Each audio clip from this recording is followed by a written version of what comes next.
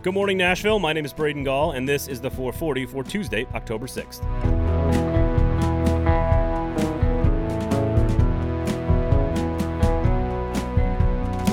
Don't worry, we will have some actual sports takes this morning, but first we must check our temps with the Titans, and Monday turned up no new positives.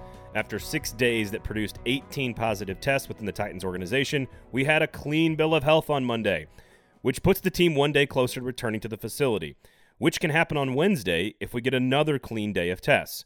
Mike Vrabel also confirmed that he was not one of the staff members who tested positive. So now we're simply in wait-and-see mode, either waiting for another positive test to restart the return-to-play clock or another clean bill of health. This has allowed us, fans and media alike, to focus on the NFL's handling of the situation, its handling of the pandemic writ large, and what exactly is the Titans' role in the outbreak itself. The league office was in Nashville last week conducting an investigation into how the outbreak happened, and should they deem that the Titans didn't follow protocols, then the team could face some form of disciplinary action.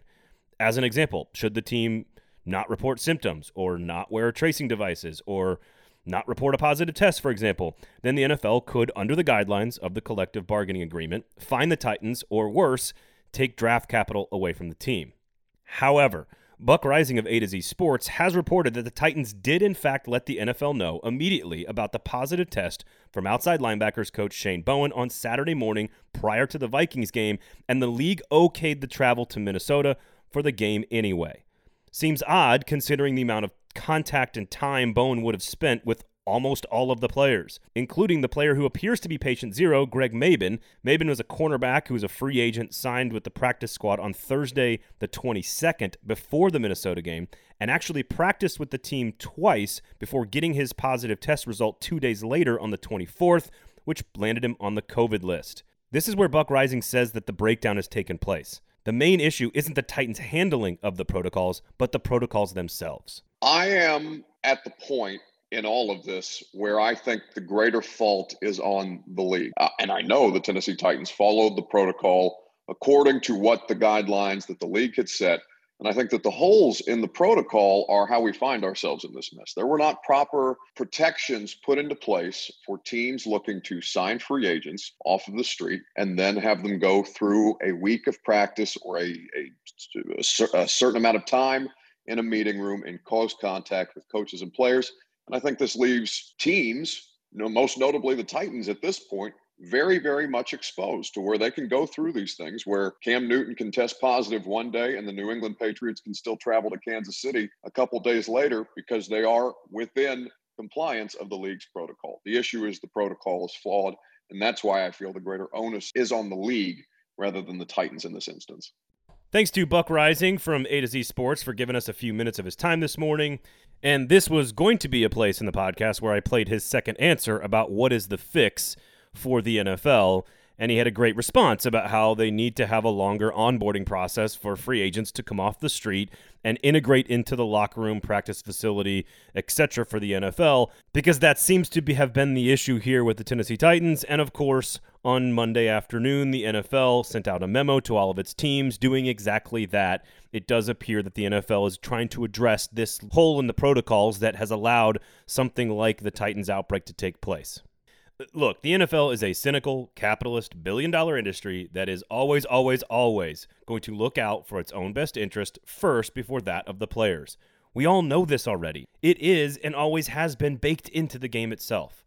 And unfortunately, the NFL, like all of us, including the Titans, have never had to deal with trying to play a football season in the middle of a viral pandemic. There were always going to be mistakes, slip-ups, or unforeseen circumstances that simply weren't gamed out. Sure, could the NFL find some issues with how the Titans handled this outbreak, and could those issues result in a fine? Yes. The goal of which, of course, would be to send a message to other teams about being careful, and probably to legally protect their own asses as well. But it doesn't appear yet, however, that the Titans did anything egregiously wrong in this situation, and taking draft capital from Tennessee would be a breathtaking overreaction by the NFL, in my opinion. Once again, we are all in this together, and we all need to stay flexible. While the Titans have been dealing with their COVID issues, the football world has kept spinning around them, and don't look now, but there is some weird stuff happening in the AFC South. Houston and Jacksonville appear to be in some trouble. This is where I could rattle off all of Houston's bad defensive stats or teams they've lost to or bad trades they've made in the last few years that have led them to the 0-4 start this year. But really none of that is necessary because all that needs to be said is that the Texans fired head coach Bill O'Brien on Monday. And that his firing is the first time a coach was let go in the first 4 weeks of an NFL season since 2015 when Miami axed Joe Philbin. O'Brien's tenure in Houston will be studied by NFL historians with great intrigue, in my opinion. He had a bizarre relationship with power brokers in Houston as he eventually wrestled general managing duties away from the club, only to make trades that your average fantasy football player wouldn't make. But he also won 4 divisions in 6 seasons, including a few without a replacement-level quarterback on his roster. He finishes 52-48 as the head coach of the Texans, with only 1 losing season on his resume prior to 2020. Romeo Crennel is expected to take over as the interim head coach, and Jack Easterby, who has become the second most powerful member of the team's front office, is expected to stay with the team as the general manager. The Jaguars are only mildly better at 1-3 after just giving up over 30 points in back-to-back losses to both Miami and Cincinnati, 2 of the worst teams in the AFC entering the year. I guess one of them will have to get a win in Week 5, however, as Hot Garbage will face a dumpster fire in Houston on Sunday. Frankly, I don't know which is worse.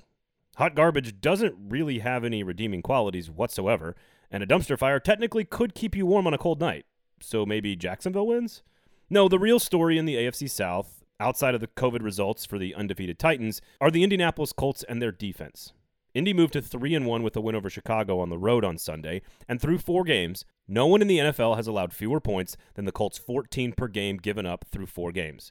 The Colts are the most efficient passing defense in the league, giving up a league-best 159 yards per game, a league-best 68.4 quarterback rating to opposing passers. They're 4th in the NFL in rushing defense, at just 77 yards per game allowed. We can keep going. The Colts also claim the number 1 third down defense in the NFL at 31.1% and are leading the league with 7 takeaways already.